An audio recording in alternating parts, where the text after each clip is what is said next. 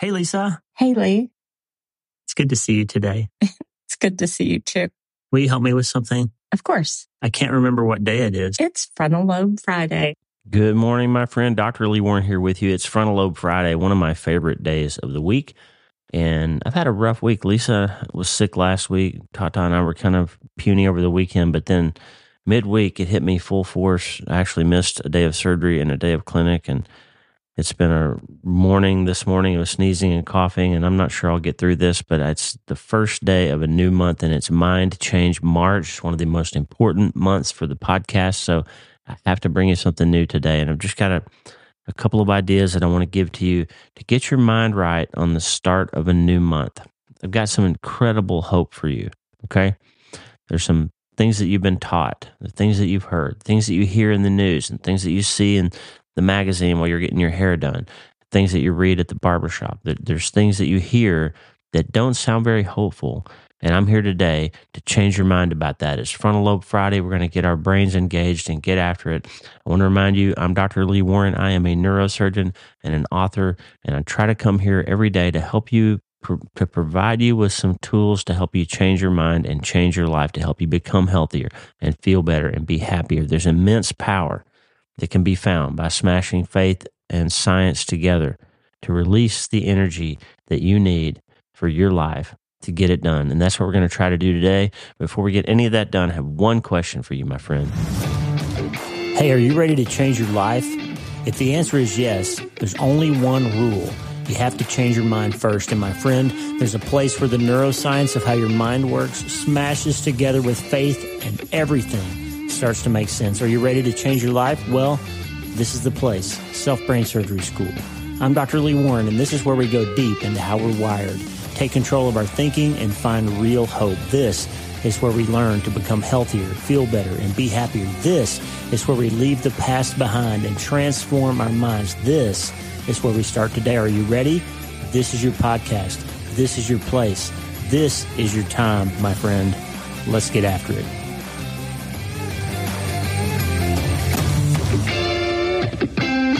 All right, let's get after it. Hey, Frontal Lobe Friday. It's the day of the week where we focus on our incredible ability to switch our attention from one thought to another, to switch what we think about, to switch how we behave.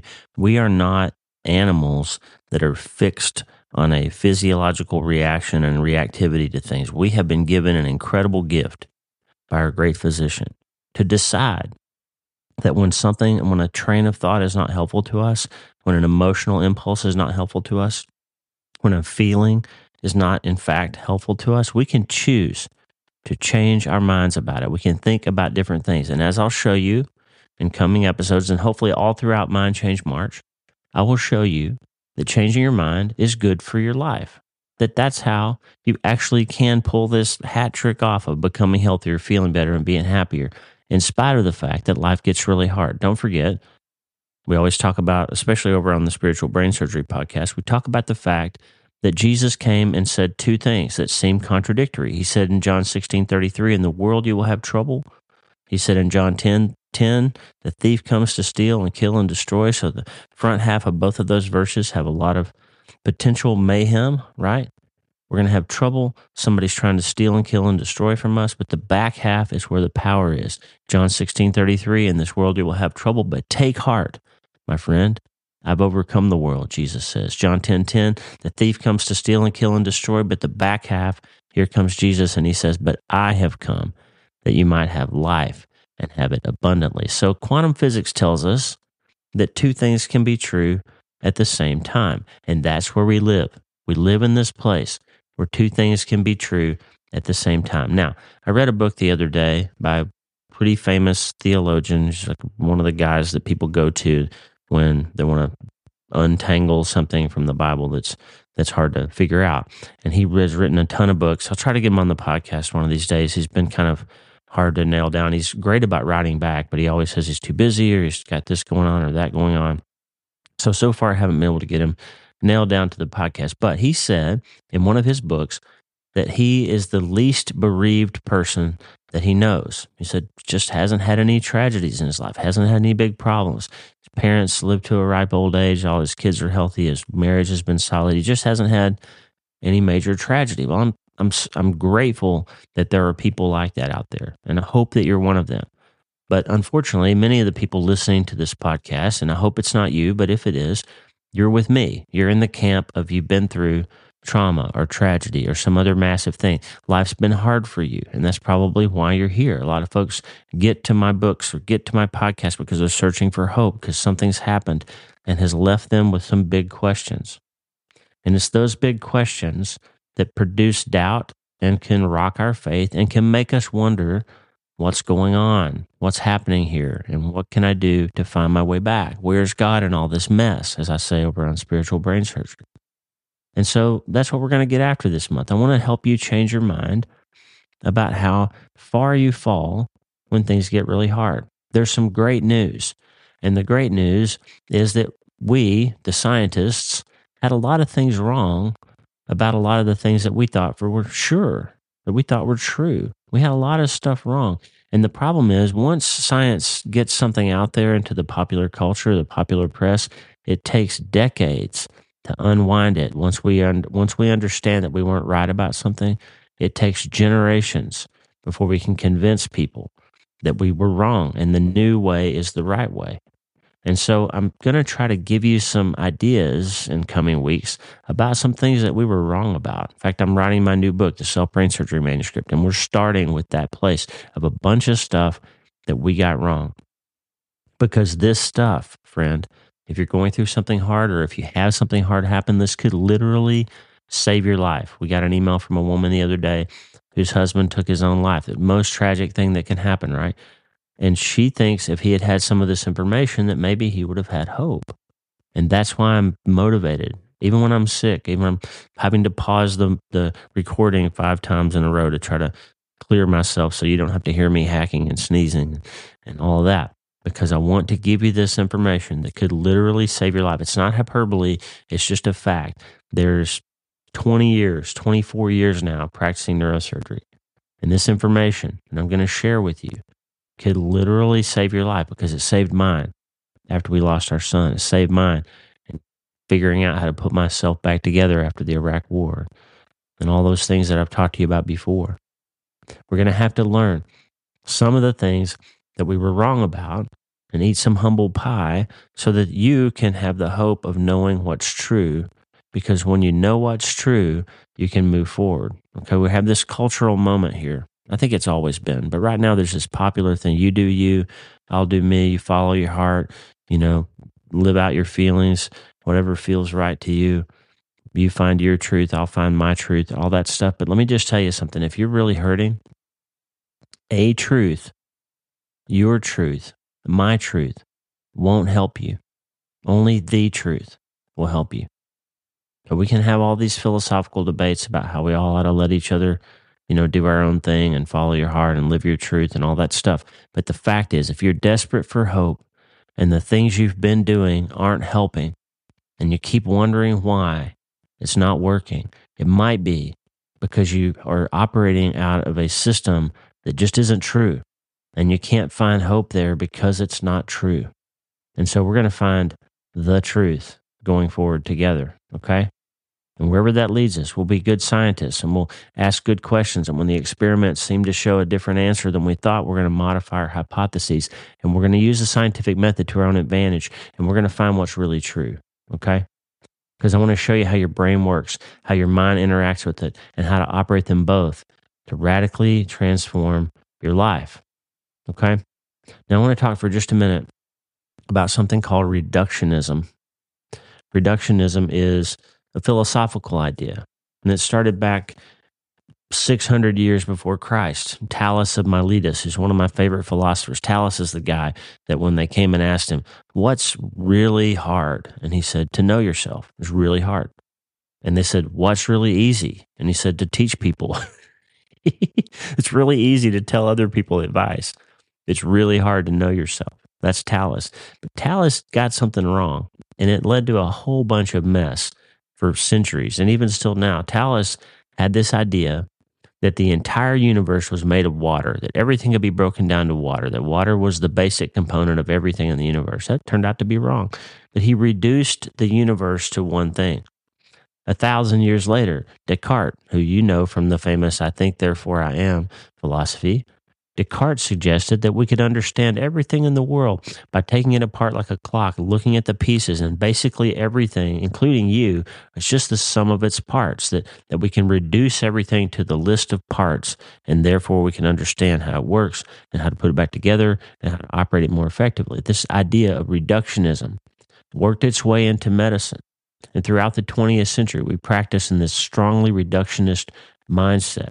Bodies are just machines. They're made up of a bunch of parts. If we understand how the parts work, then we can understand how the machine works. When something isn't working, we can swap it out or just get rid of it. And that's had some great successes, right? If part of your body is hurting you, the appendix is inflamed and infected, go cut it out and get rid of it. You don't really need it. The infection is worse than keeping whatever the appendix does, and we just get rid of it, right? If your colon isn't working, we can cut it out and give you a colostomy and make it work some other way. We can reroute the parts. That's great. It does work, right? If your kidney's not working, we can swap it out, literally give you somebody else's kidney, just like trading a new set of tires off your car. And that reductionist philosophy does have some benefits, okay? But it's led to this laser focus on defeating disease that sometimes leaves a person disabled and devastated by side effects and sacrificing quality of life for survival. Look at oncology. The reductionist approach says this: yes, chemotherapy and radiation kill skin cells and hair cells, but you got a lot more of those than you do tumor cells. So if we just go scorched earth and we give you this chemo and radiation, we blow that tumor up and burn it and cook it until it's all gone. And as long as you have some skin and hair and bone and joint and you got a heart beating and you're left alive, then the treatment is worth it, right? That's the idea. And so that works. I mean, cancer treatment does work. But the concept is reduce it down to its component part, find the thing that's wrong and get rid of it, fix it, and whatever the cost is, it's worth it. That's the reductionist idea. Okay. Now, closely linked to reductionism is the doctrine of determinism. Once we reduce something to its parts and understand what those parts do, then we know how the system functions.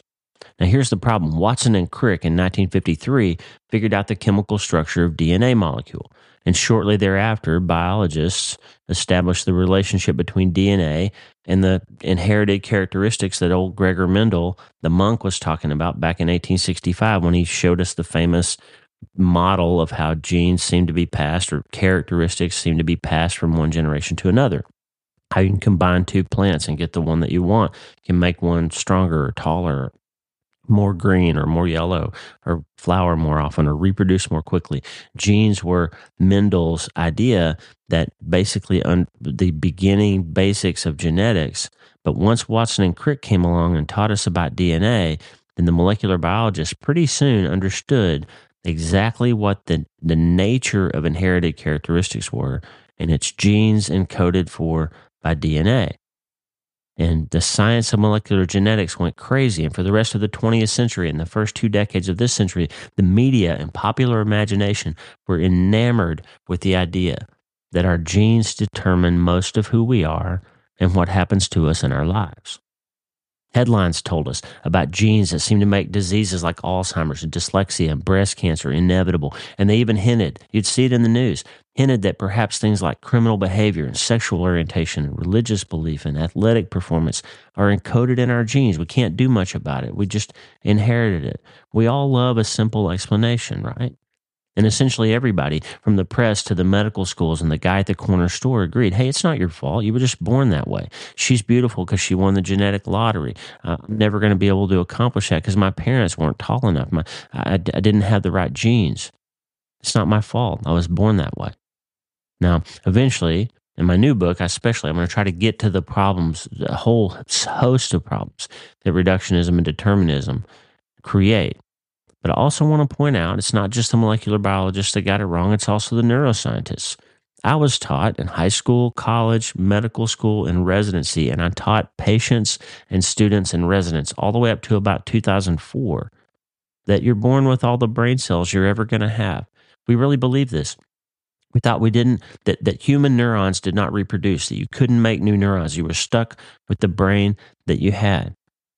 And our ability, this idea, you've got all these neurons that you're born with, and every time you injure one of them, or every time you drink alcohol and kill a bunch of them, or every time you develop a disease like Alzheimer's or have a stroke or get a head injury, you lose neurons. And it's basically a race to how many neurons you have left as to how well you're going to age. And our ability to be highly functional old people someday would purely depend on how lucky we were genetically, how careful we were with our brains. And if we lose too many neurons to accidents or alcohol or atrophy or drawing a bad handful of genes from mom and dad, then you're destined to be demented at a young age. You have a stroke or too many concussions and you're just hosed. You're going to have if you got a brain injury, we were told that it's mostly permanent. Strokes are mostly permanent.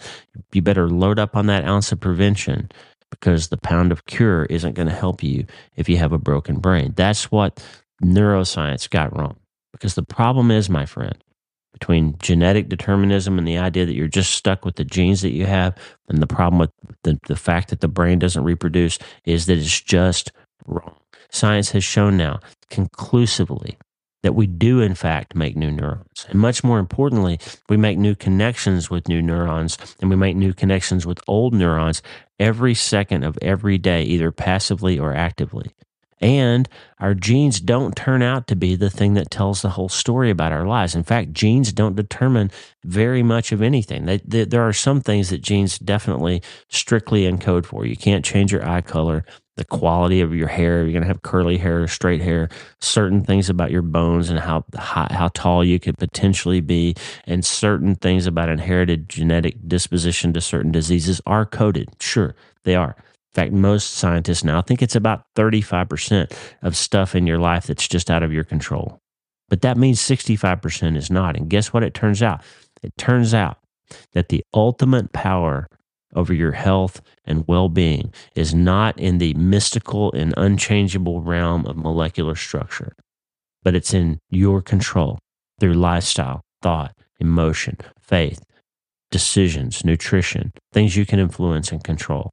And unfortunately, for those that want a simple answer, and for those that were comfortable with the idea that it's not my fault, I was just born that way, or it's not my fault that person did that thing to me when I was 8, it's not my fault this trauma happened, it's not my fault I was abused, it's not my fault I come from a family of alcoholics. Well, if you're comfortable living as a person who's been inalterably hurt by something that happened in the past, if you're comfortable living in the fact that you don't feel any hope around potential change, then I've got some bad news for you. That model isn't true. The truth is, my friend, you do actually have the power to change most of the things that you experience in your life. The tools of your consciousness, your beliefs, your thoughts, your intentions, your faith, your prayers have been shown in numerous studies now to have more high correlation with your health, longevity, and happiness than your genes do, than your experiences do. The decisions you make about how you want to think have more power than your genes do or anything that's happened to you in your past life in many areas.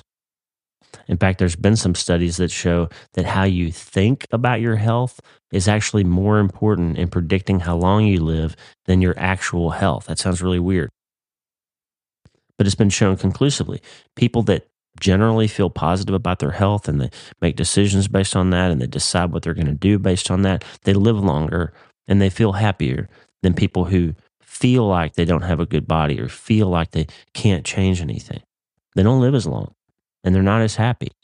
So what you think about your health is an accurate predictor of how healthy you turn out to be. That sounds like the quantum Zeno effect that we talked about the other day, doesn't it?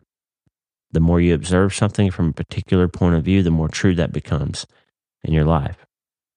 So this idea of a genetic disposition went from the laboratory to the press to the public knowledge, and it's entrenched in our public culture, but it turns out not to be true.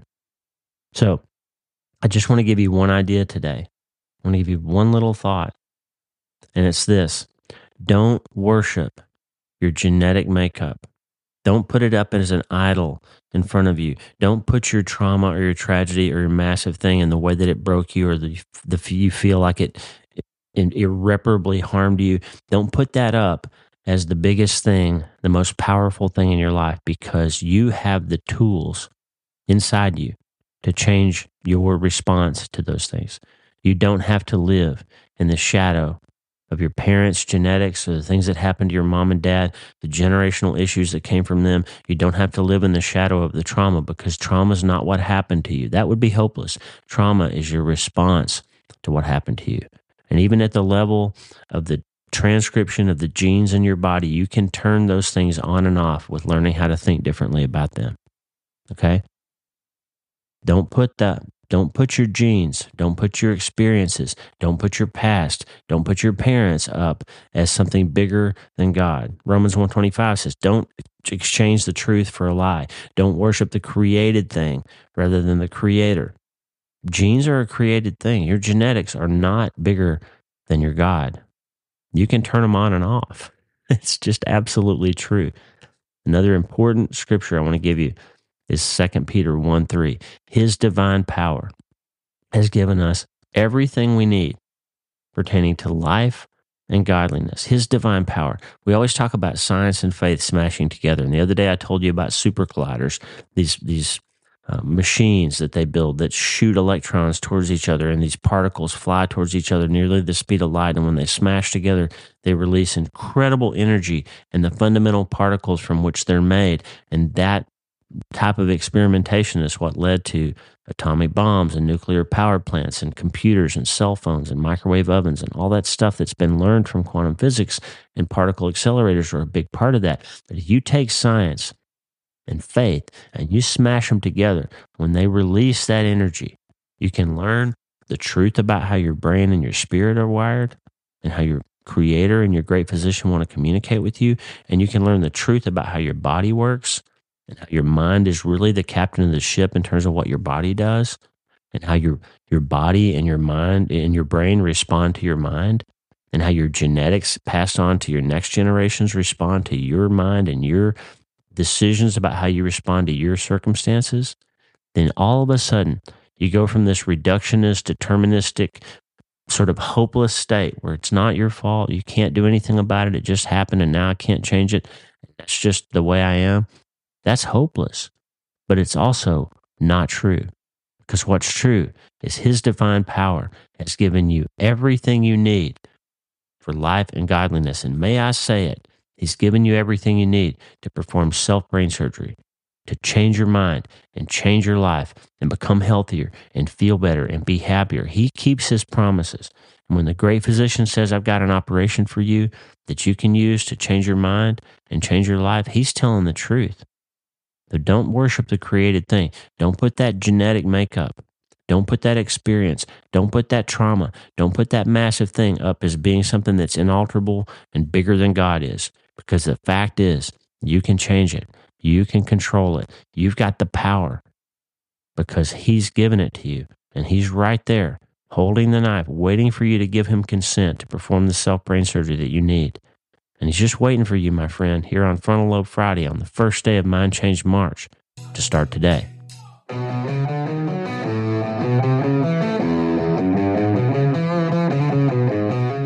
Hey, thanks for listening. The Dr. Lee Warren podcast is brought to you by my brand new book, Hope is the First Dose. It's a treatment plan for recovering from trauma, tragedy, and other massive things. It's available everywhere books are sold, and I narrated the audiobooks. Hey, the theme music for the show is Get Up by my friend Tommy Walker, available for free at TommyWalkerMinistries.org.